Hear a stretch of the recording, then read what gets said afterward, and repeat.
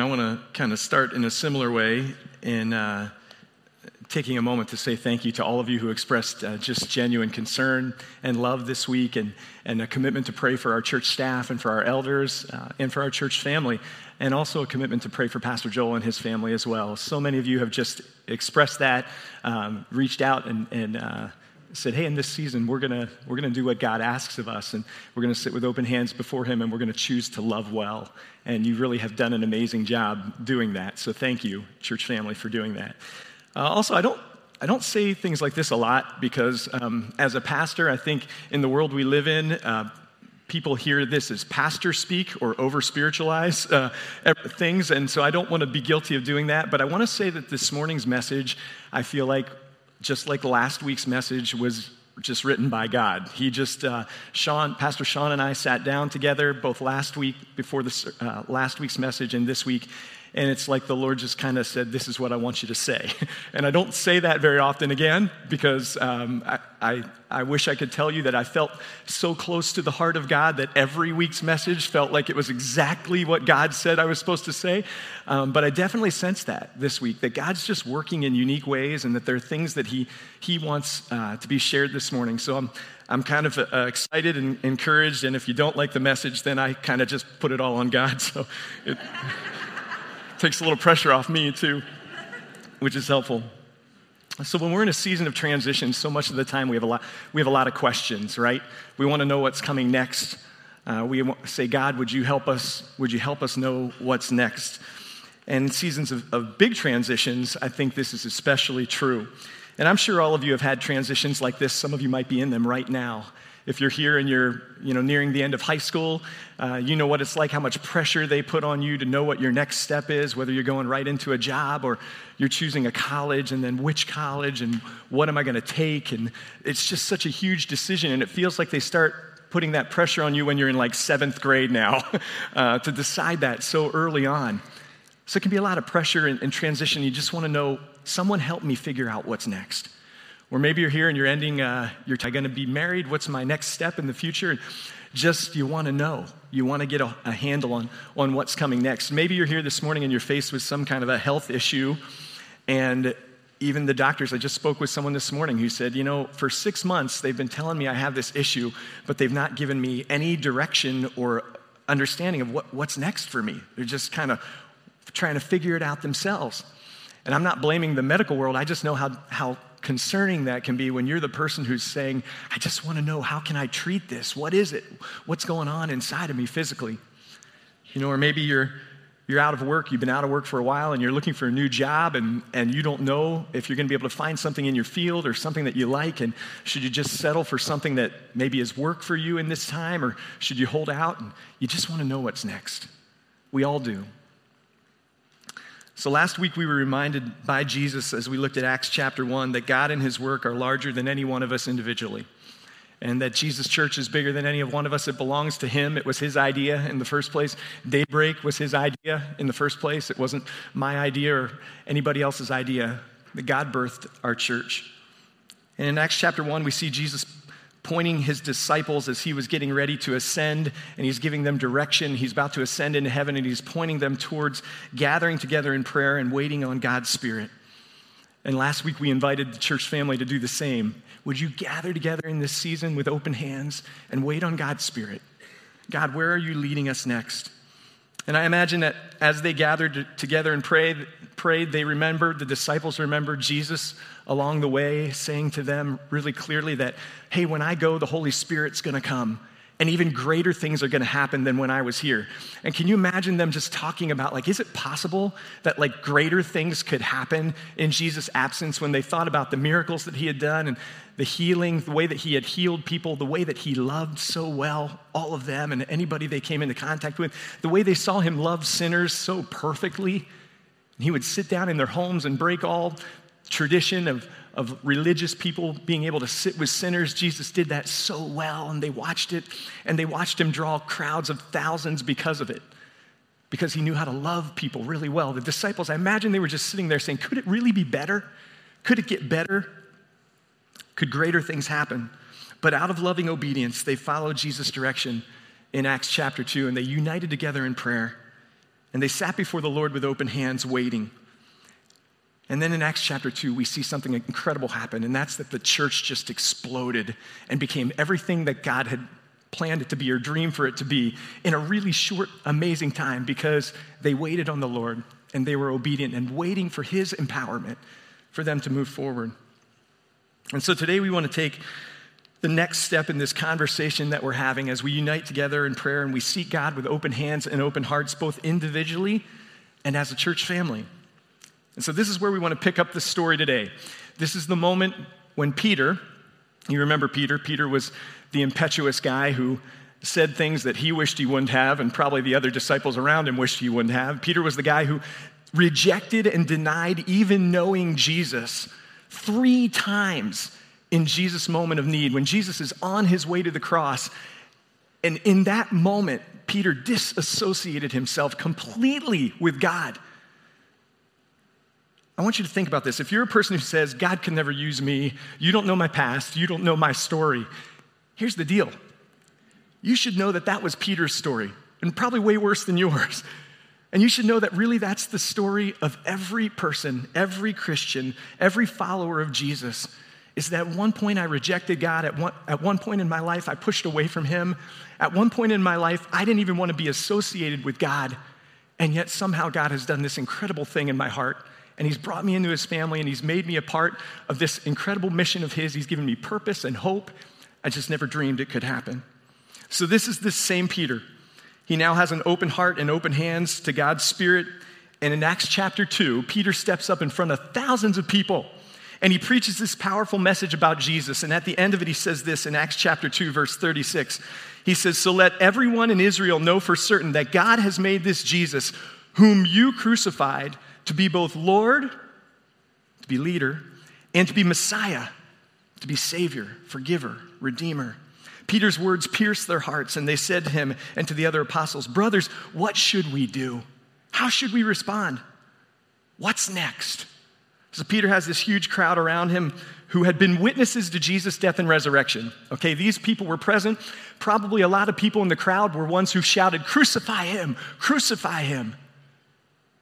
Peter's standing before a crowd who also knew that he was resurrected and that nowhere in Jerusalem could anyone explain where the body of Jesus was. No one could explain it. And they knew that the Romans were afraid because they couldn't explain this one away. So here's this crowd of thousands standing before Peter. And Peter says, "You know the Jesus that you crucified." It's important. He said, "The Jesus that you crucified. The Jesus that you hung on a cross." Peter's getting his chutzpah on here as he's facing down this big crowd. He says, he was the Son of God.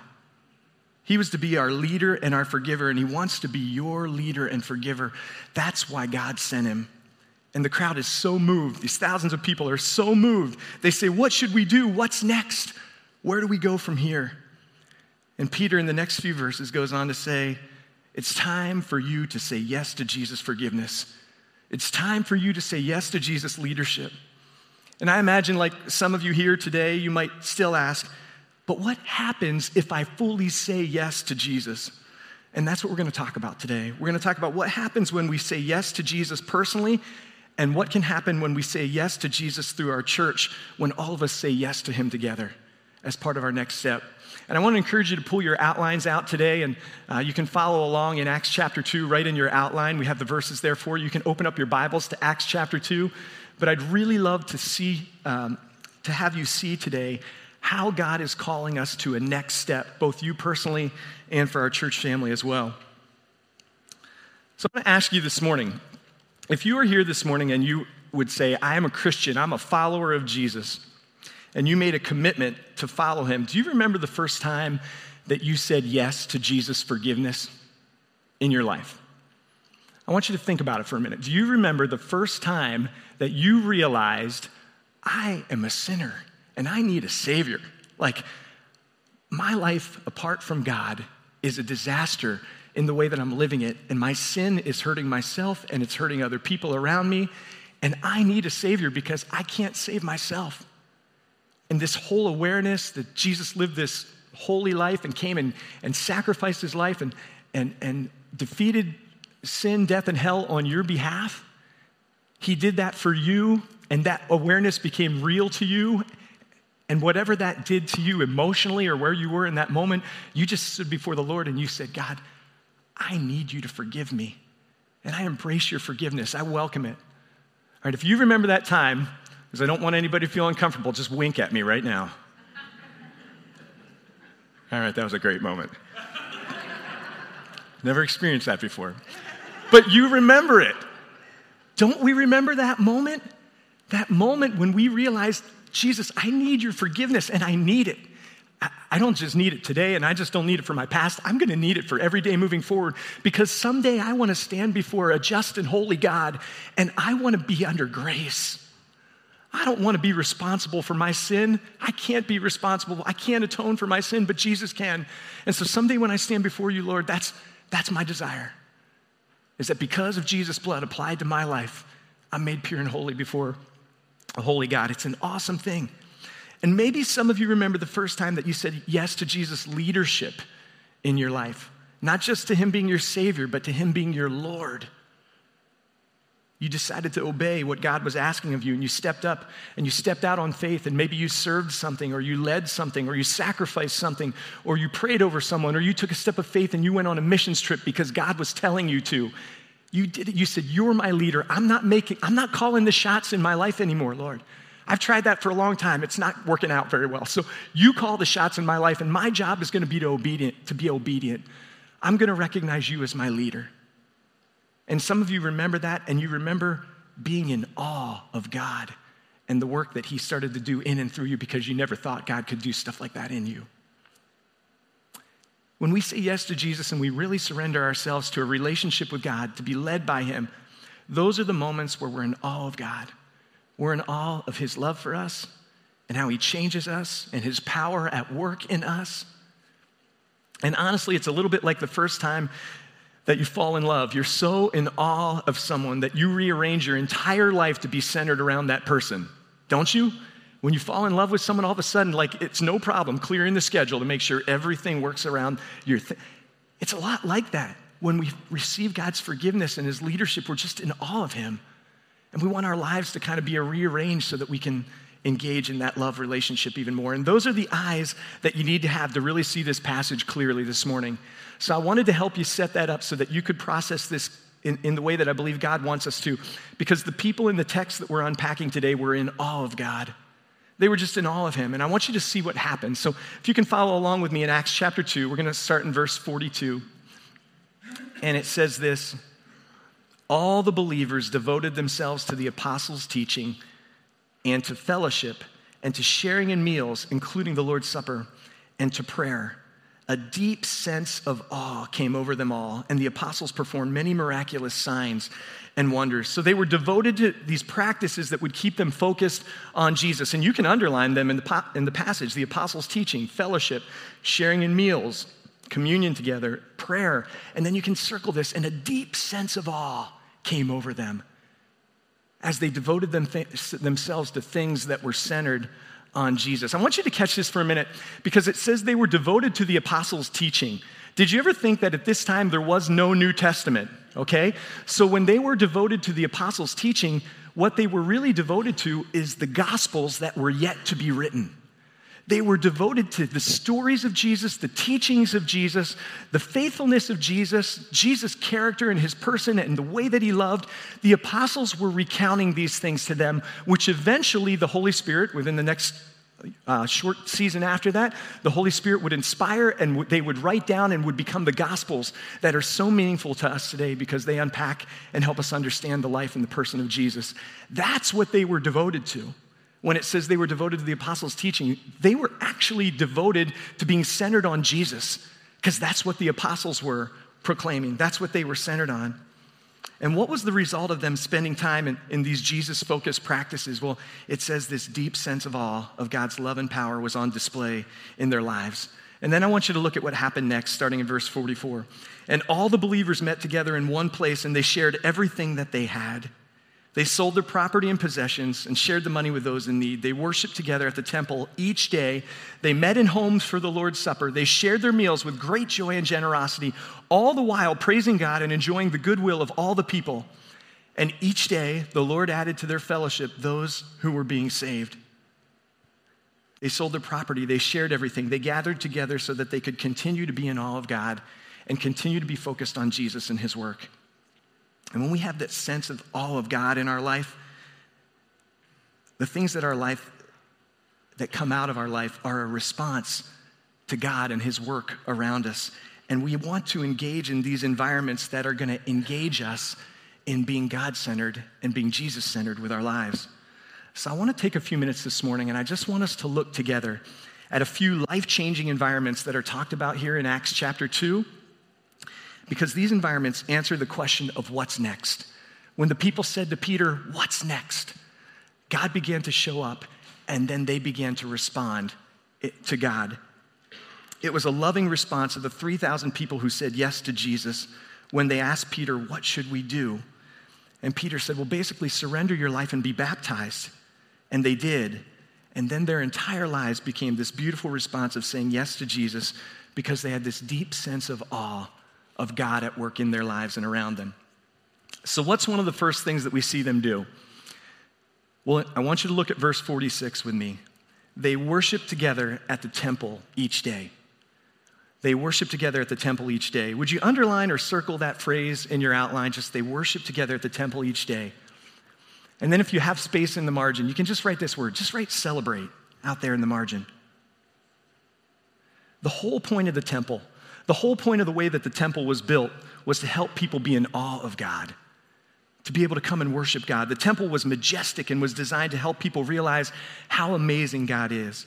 And if you want to read about that, you can look at 1 Kings chapter 6, and it will tell you all about the way the temple was built and how incredible it was. I mean, the temple was the center of the city. It was the center of their place of worship, and it made people be in awe of God. So there was something powerful that happened back then when they gathered together in worship, and I believe it's true of us today as well, when we stand shoulder to shoulder together in awe of God in worship. And we hear God's loving truth for our life proclaimed, and we celebrate God's grace.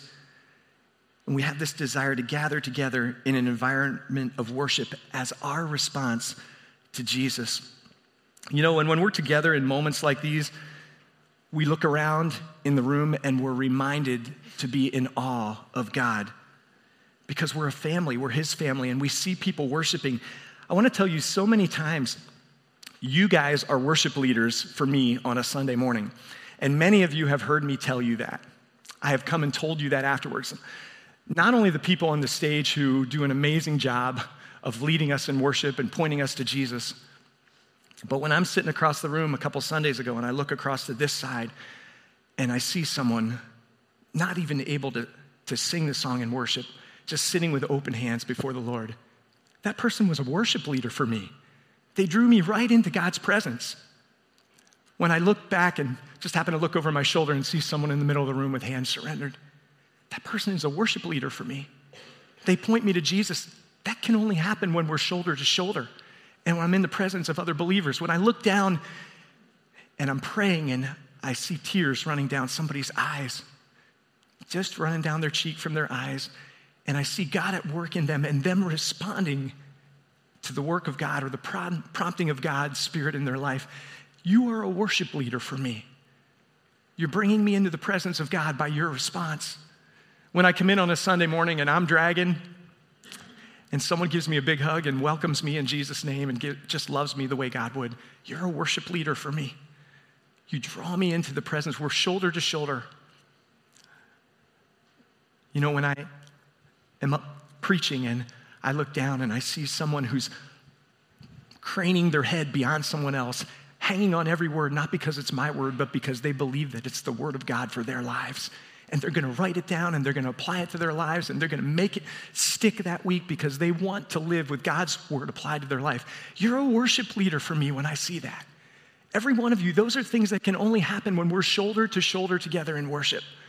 And we celebrate God together.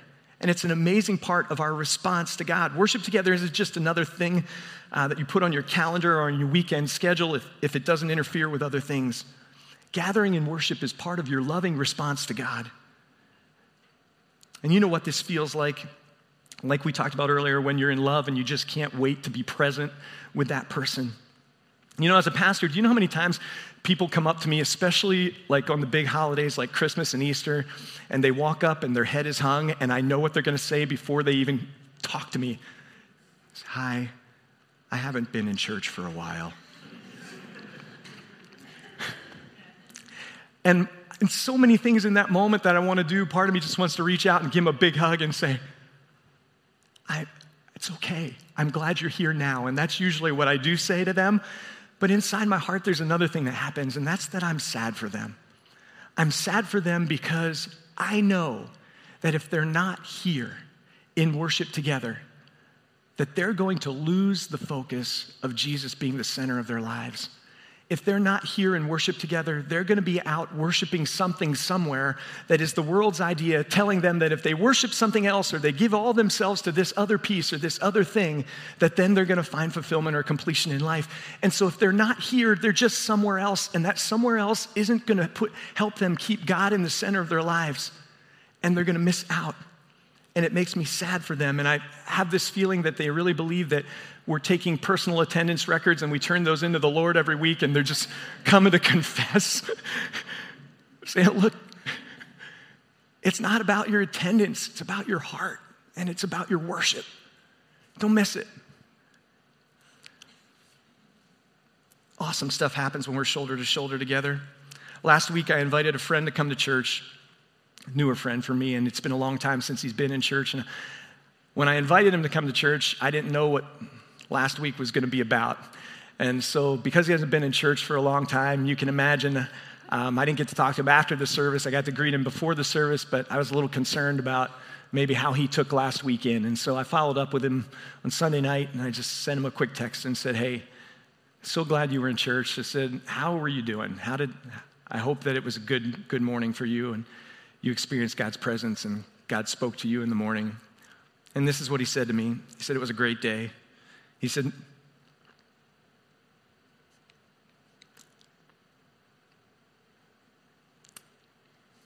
"The music touched me. Your words, God's word, brought something out of me. And I was right where I was supposed to be. It hit like a bullseye on my heart." Basically he said, I was in awe of God. I came into God's presence. I was shoulder to shoulder with other people that I saw who really believed what you were talking about and were living it out. He said he was in awe of God. And I want to ask, have you experienced that recently, that deep sense that you're in awe of God and his grace in your life and his power to work in and through you? That's the deep sense that the early church experienced every day. That's why they couldn't help themselves but to come together to the temple every day. How many of you could use that sense of awe again in your life today? That sense of how great is our God, how loving, how forgiving, how healing is our God. Look, here's the danger of not coming to worship.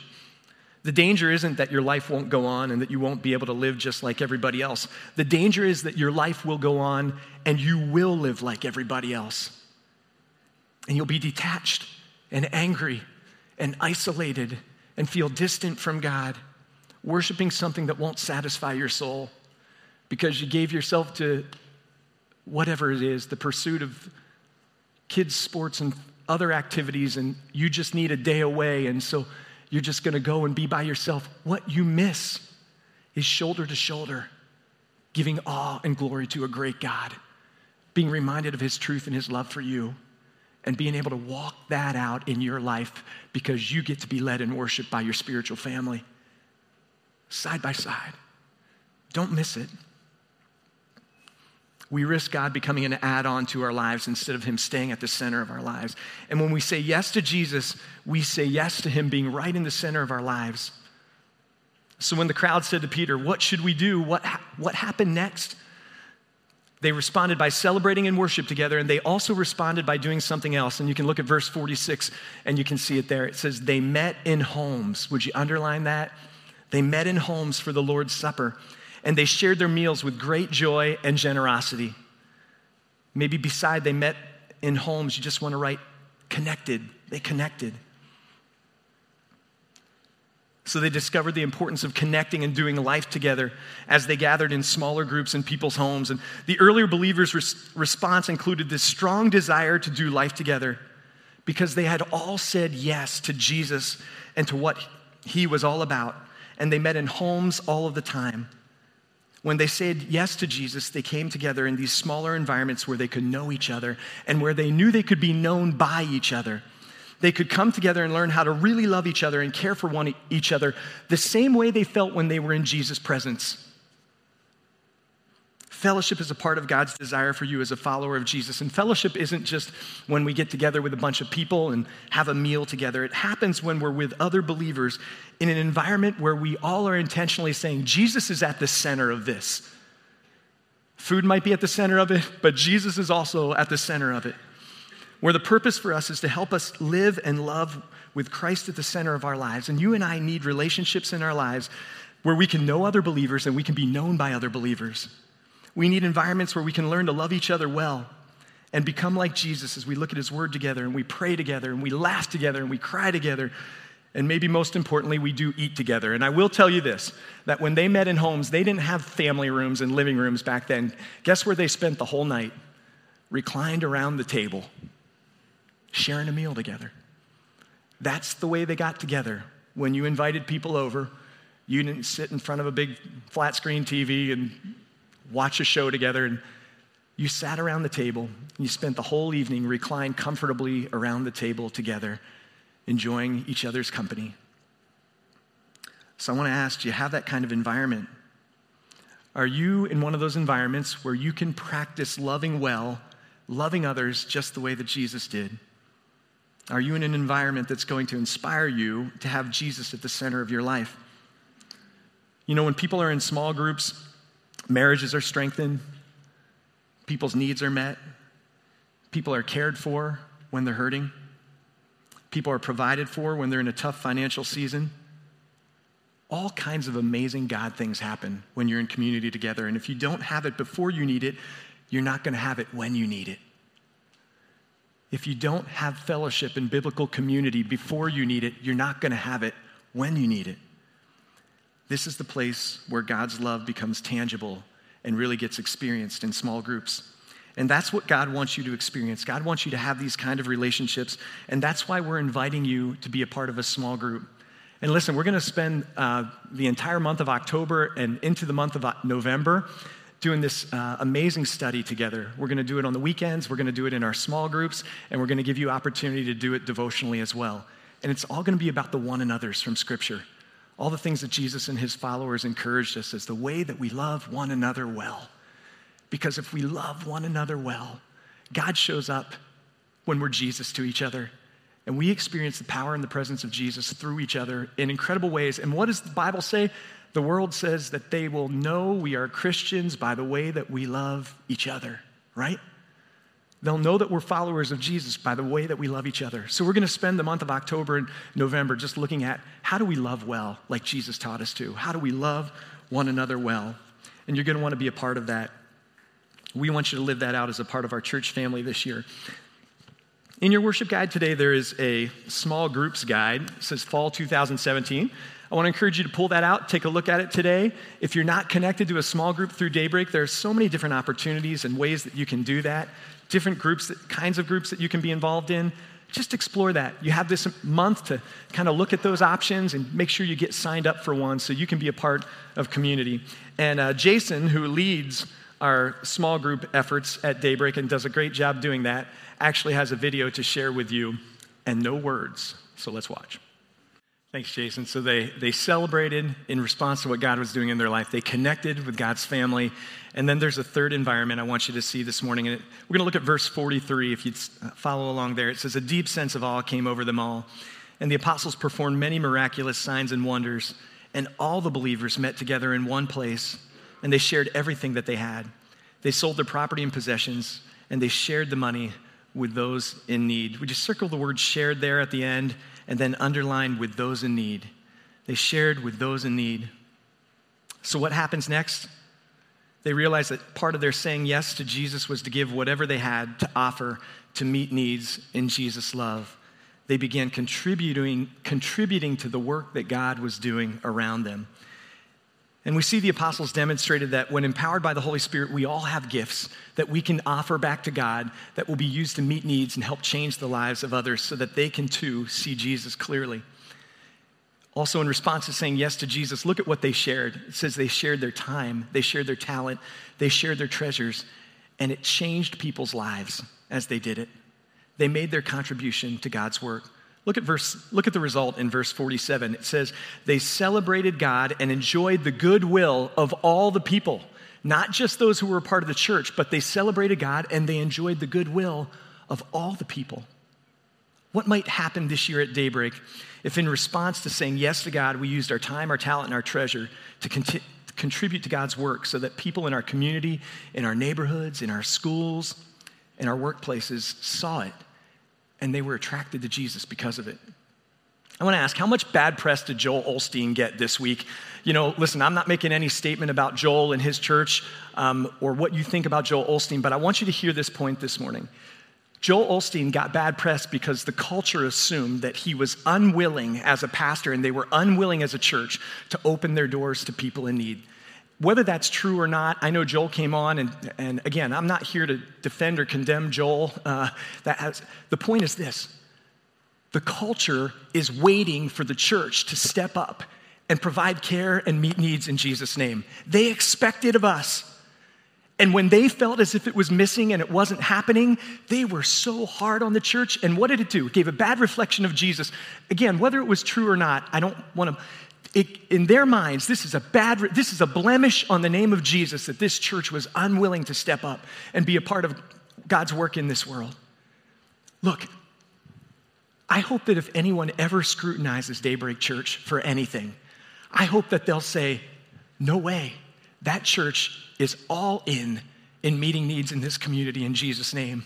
Not because of Daybreak to be celebrated, so that Jesus is celebrated and his name is never blemished, ever, through our church family. And so we have this opportunity to show the community, to show the world what it looks like to say yes to Jesus and be so devoted with our yes that we serve and give in every area of our life. It was part of the early church's response to Jesus, and we have this incredible opportunity for it to be a part of our response as well. And I am so excited about this because I see this in the heart of our Daybreak family. On Friday morning, I took my daughter to Dunkin' Donuts. It was her 12th birthday, and I told her I could take her anywhere she wanted to go for breakfast, and she chose Dunkin' Donuts because we are a high-end family. This is the pinnacle.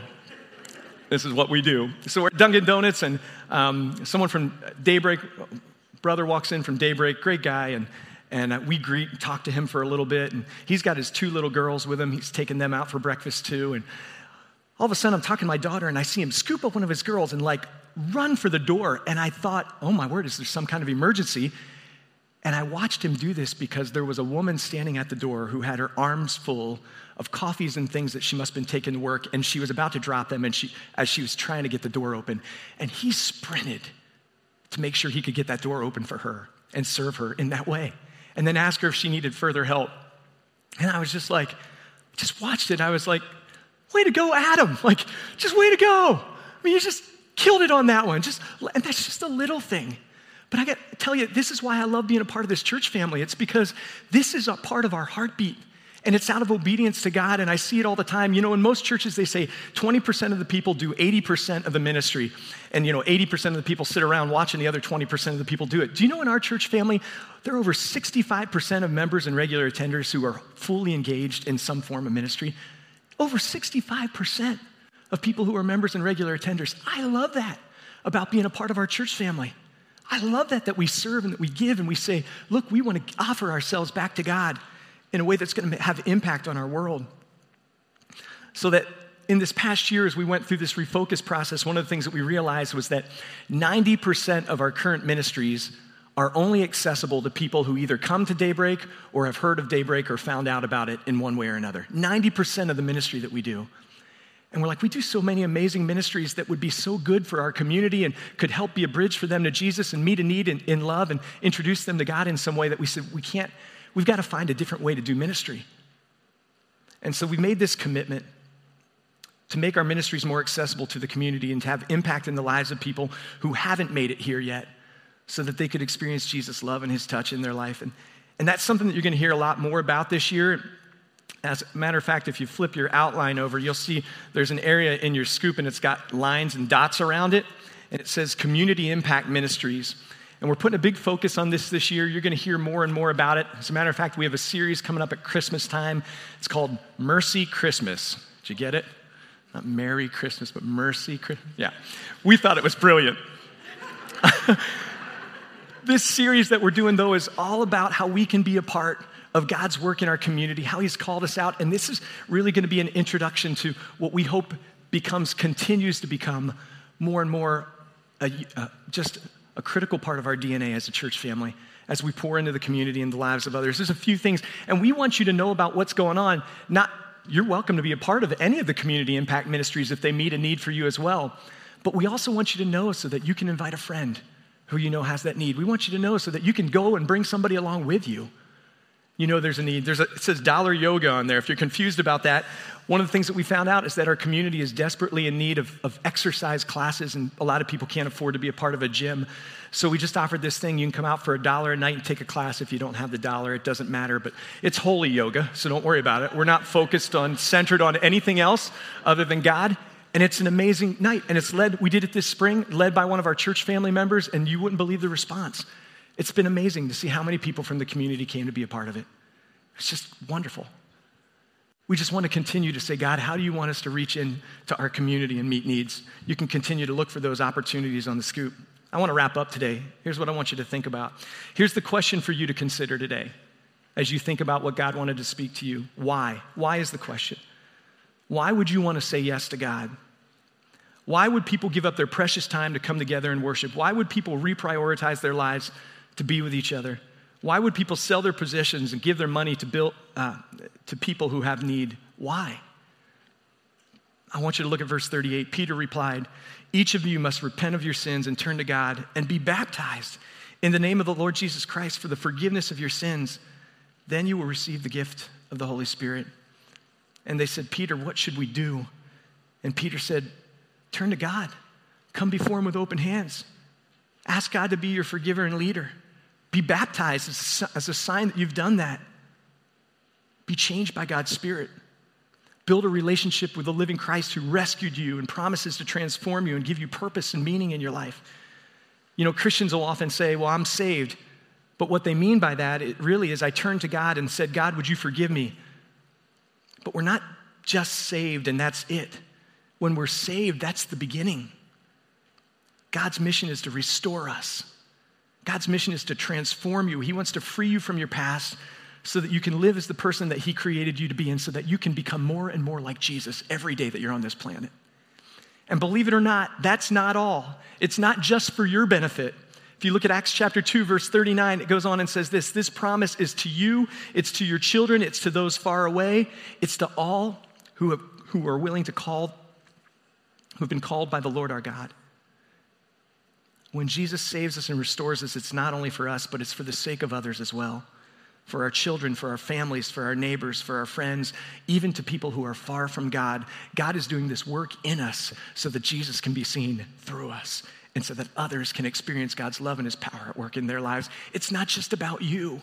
He's doing this transformational work in you so he can do it through you and others can benefit from it. And Daybreak was founded on this principle. We want to be like Jesus so that people learn to like Jesus. We want to be transformed and restored to who God created us to be, not just for ourselves, but also for the sake of others. Because everyone in your life that you lock eyes with matters to God. And the more your life becomes like Jesus, the more opportunities people will have in your life to like Jesus and then to begin to love Jesus. And then to say yes to Jesus as well, because they were introduced to the true Jesus through your transformed life. I want to ask you this morning. I asked you at the beginning, do you remember what it was like when you said yes to Jesus? Well, let me ask you another question that's a little harder to wrestle with. Do you remember what it's like to say no to Jesus in your life? Because I do. I did a lot of that, especially as a teenager. I said yes to Jesus' forgiveness. But even after I said yes to him as my Savior, I said no to his leadership.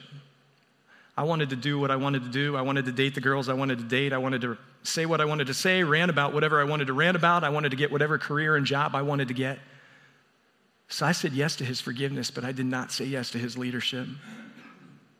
And maybe that's because I didn't have confidence in this one truth that I've experienced over and over again since then. And that's that saying yes to Jesus is like saying yes to the greatest joys that God wants to give you in life, but you have to be willing to trust him. And that's your step of faith today. Would you bow your heads with me? Maybe you've said yes to Jesus, but today you feel drawn to say it again. Maybe today you've discovered that there's an area of your life that you want to make a fresh commitment to say yes to Jesus as part of your personal response to God. And you want to engage in one of these life-changing environments that we talked about this morning. You want to celebrate and worship. You want to connect with God's family. You want to be a part of contributing to God's work. And I promise when you do it, it's going to inspire you once again to be in awe of God and the incredible work that he'll do in and through you. Maybe you've been admiring Jesus for some time, but you're here today because you really want a new day, a fresh start, a change in your life. And it all starts this morning with that step of faith. It starts with you saying yes to Jesus' forgiveness and to his love in your life and his leadership in your life as well. And maybe you don't fully know what all of that means, and that's okay. Just saying yes to him is the place where it begins. Maybe you want to pray this prayer along with me. Jesus, I'm asking you to be my forgiver. I'm asking you to be my Savior. I'm a sinner and I'm in need of a Savior. So I sit before you with open hands this morning, Lord. Forgive my sins. Cleanse me from all of my unrighteousness. I don't want to hurt myself and hurt others with the sin in my life. Jesus, would you be my forgiver? Maybe others of you want to say, Jesus, I'm asking you today to be my leader. Maybe I asked you before to be my forgiver, but I've never really given you leadership of my life. Would you be my leader? You can call the shots. I'm going to come and sit before you with open hands and ask you to inform my decisions. I'm going to ask you to give me direction. And I'm going to do everything I can to obey. God, I want to know you as the leader of my life. So I surrender to you in that way this morning. Lord, you've faithfully done this for thousands of years in people's lives. You've forgiven them. And you've led them. And I'm inviting you to do it again in my life this morning, Lord. And it's in Jesus' name that we pray. Amen. As part of your response today, we have a response card that's in your worship guide. And I just want you to think about a couple things. Maybe you said yes to Jesus' leadership or to his forgiveness, and you just want to write that down this morning. We'd be glad to pray with you or pray for you. Our prayer team's available as well today. If any time between now and the end of the service you want to go out down the hall to the left, they're there ready to listen and pray for you this morning. But maybe this morning, part of your response is, I want to take that journey class, that journey intensive that's offered next Saturday. I want to learn how to start this walk with God. I want to learn how to let him lead me. Maybe this morning, part of your response is, I need to do the clarify thing because I know I need to make my contribution to God's work all around me in this world, and I don't know what my contribution is. So I want to go to clarify and help get that figured out. We have baptism coming up in a few weeks, and maybe as part of your yes to God, you say, I need to be baptized. I've never publicly declared my faith in Christ. Maybe I did it a long time ago when I was a kid, but I need to do it again. I need to make sure that this commitment is one that I have a marker in my life and I remember that I publicly confessed Jesus is the leader of my life. He's my Savior. Small groups, whatever the response is for you. If God's prodding your heart and he spoke to you this morning, make sure you respond to him as we worship.